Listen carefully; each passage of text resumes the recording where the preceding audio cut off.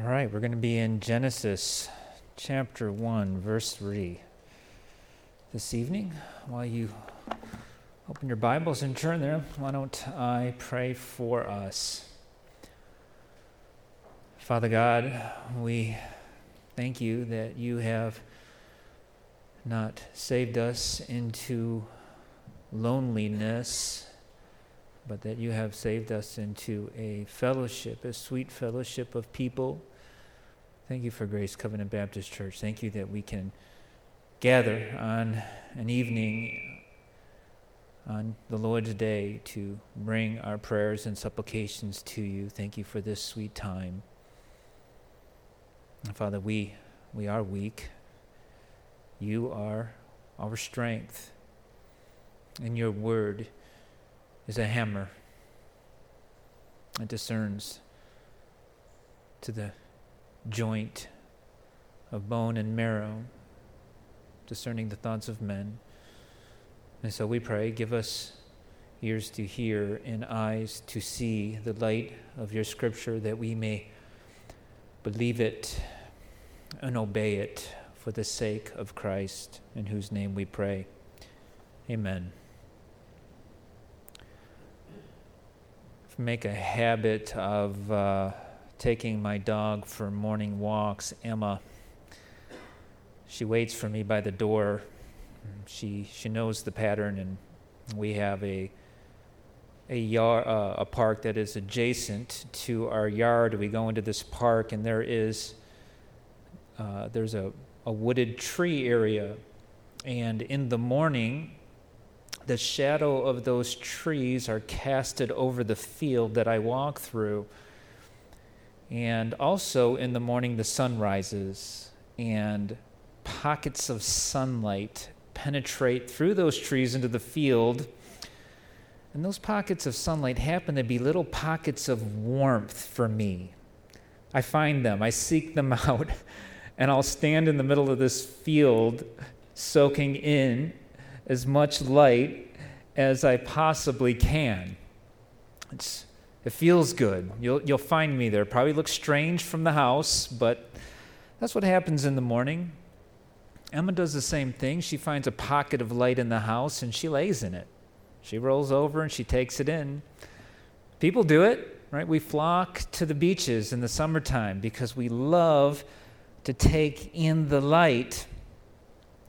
Life loves light because light gives life.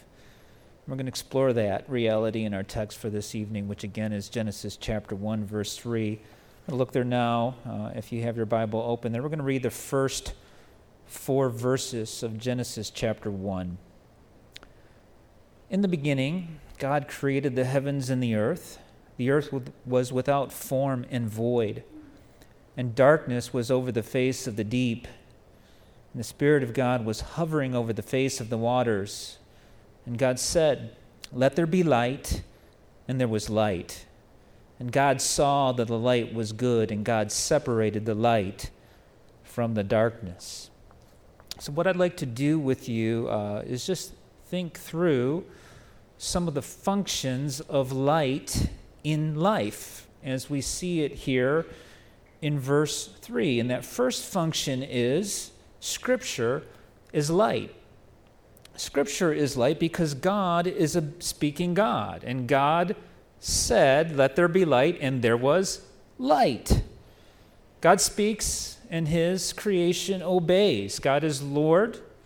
He is Lord over all things, and that's demonstrated here first as he begins to shape his creation into something suitable, life-giving, a life-standing creation. In the first 2 verses of the Bible, we have this narration. It says that in the beginning, God created the heavens and the earth, but it was without form. It was a void. It was a formless mass of earth completely covered by water and surrounded by utter darkness. It is lifeless and black. At this point, it is really good for nothing. It needs to be shaped and designed into something good, and so God takes that first necessary step by speaking light into existence. The initial creation out of verses 1 and 2 is not a final form. But God, as architect, begins to shape it into its final product by taking that first step in creating light. And we see what God says about it in verse 4 after he creates it. He says, it was good. It's the first refrain of it was good. Now we're getting somewhere. That's progress. It's a first step. Where would we be without light? It is really a hopeless thought. But light gives hope. And so there's much more to this. It goes beyond the scientific natural reality of concentrated photon particles for energy. Hope takes us into something much larger, into the theological realities and truths of God. And just in verse 3 alone, we can conclude that God is a speaking God.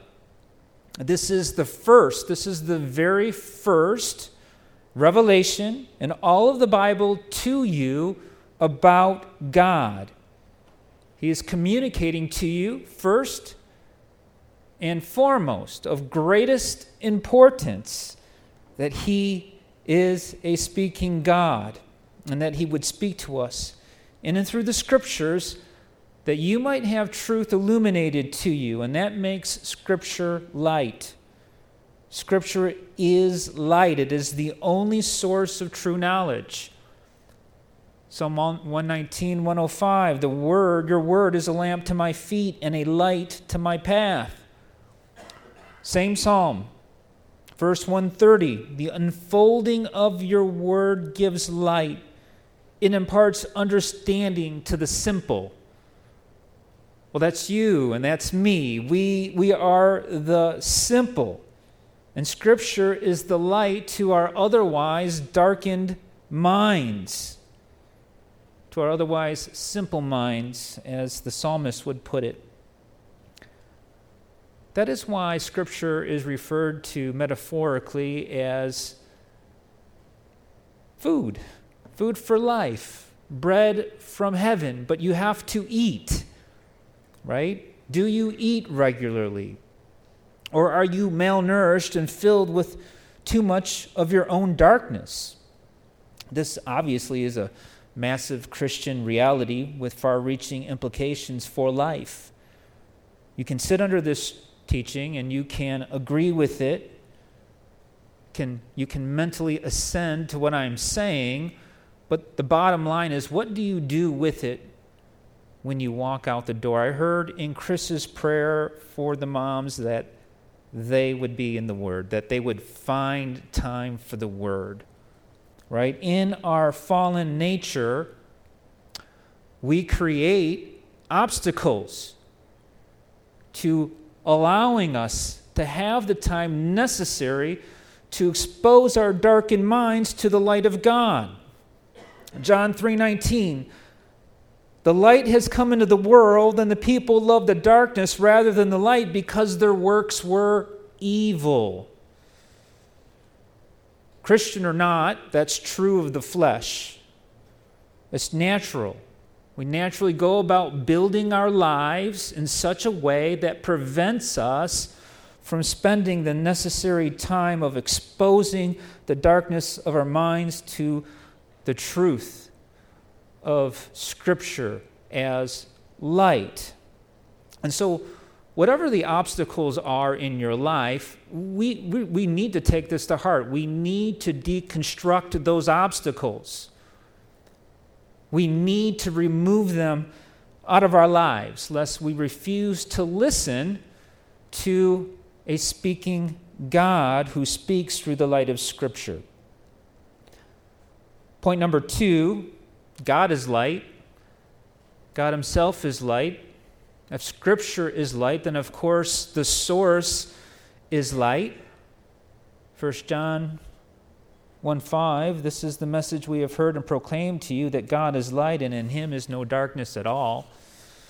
This is John's way of teaching us about the nature of God through a passage of Scripture that's really about walking in the moral corruption of darkness versus walking in the moral purity of light. So when John says God is light, it's really a statement about his moral purity, that he's spiritually perfect, morally excellent, that he's utterly transcendent. This is what Scripture means in saying that God is light.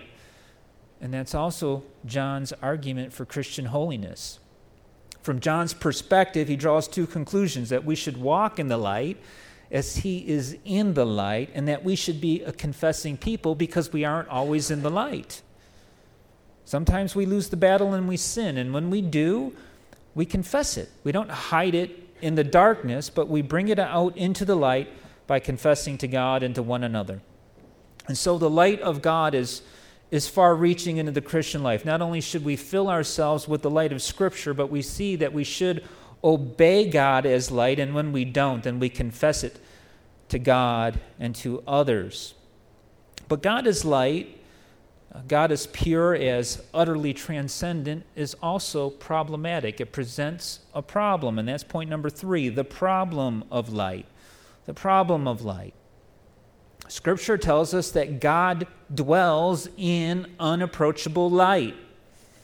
And we, on the other hand, Scripture says, sit in the darkness. We sit in the darkness of sin, and these two things are utterly incompatible. They cannot go together. And what may be even more problematic is that light, when it is intensified, when it concentrates, it burns and it destroys. If you were anything like me, when I was a kid, I used to love to play with Mom's magnifying glass. If you have never done it, I have found that just a little light could set anything ablaze with a magnifying glass. It could be an ant starting a fire. I mean, this was just a simple pleasure as a kid. Loved to spend time just exploring how far I could take light. And so it is with light.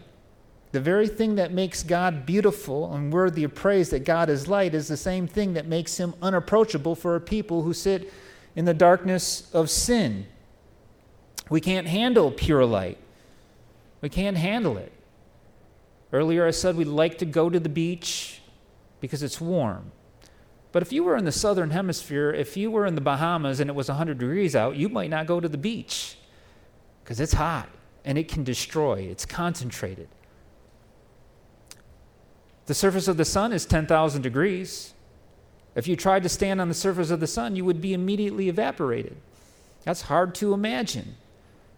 But now imagine, multiply that by infinity. I mean, any metaphor is going to fail, but multiply that by an infinity, and now you have yourself standing before a holy God who is pure light.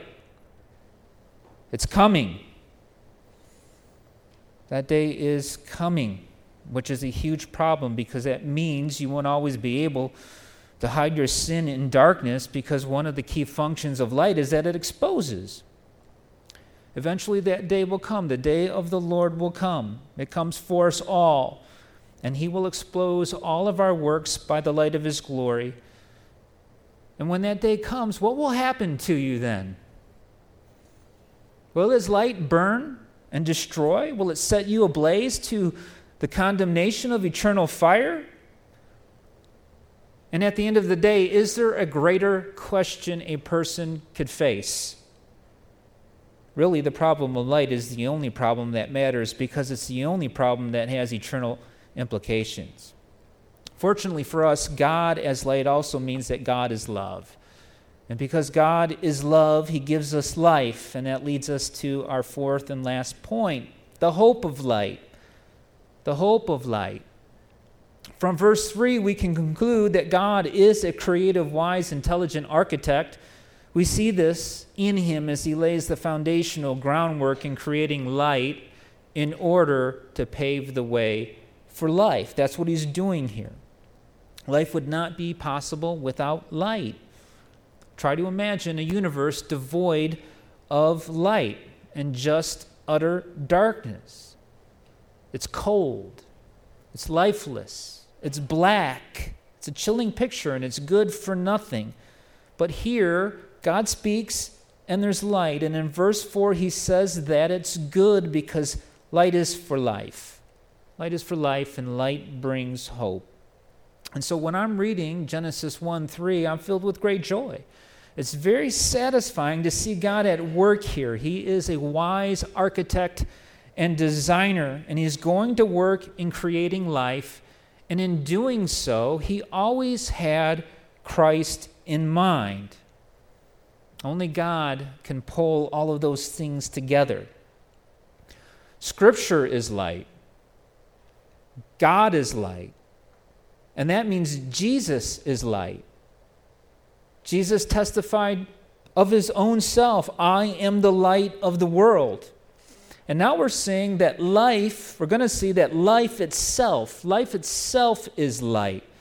Listen to what John says about Jesus in the Gospel of John in chapter 1, verses 4 and 5. John says about Jesus, in him was life, and the life was the light of men. The life was the light. The light shines in the darkness, and the darkness has not overcome it. So in the end, light prevails. And so light is hope because life is light. And so even though light is really the separating problem, it is also what ties everything together. God is light. He's in unapproachable light, but Jesus makes that light accessible through the gospel and through faith in him. When we put our faith and trust in Christ, we ourselves become light because the light of Christ is imputed onto us. It's imputed onto us. When that happens, we ourselves become wrapped in light. But you have to respond to it. You have to respond to it. That means you have to turn from all your vain ideas about light. And your problem of unbelief doesn't change that the sun will rise, that this will happen, that the great day of judgment will come. And when that happens, all of your works will be exposed by the light of God. And the question then will be, will you be found standing alone, or will you be found wrapped in the light of Christ? Let's pray. Father God, we do thank you for light, that it gives life, that it is life, and that life is found in your Son, Jesus Christ, who is the light of the world. Father, I pray that you would help us to obey this truth, that you would open up the eyes of unbelief, that you would unstop the ears, and that you would create new life where there was only darkness, to the glory of Christ, in whose name we pray. Amen.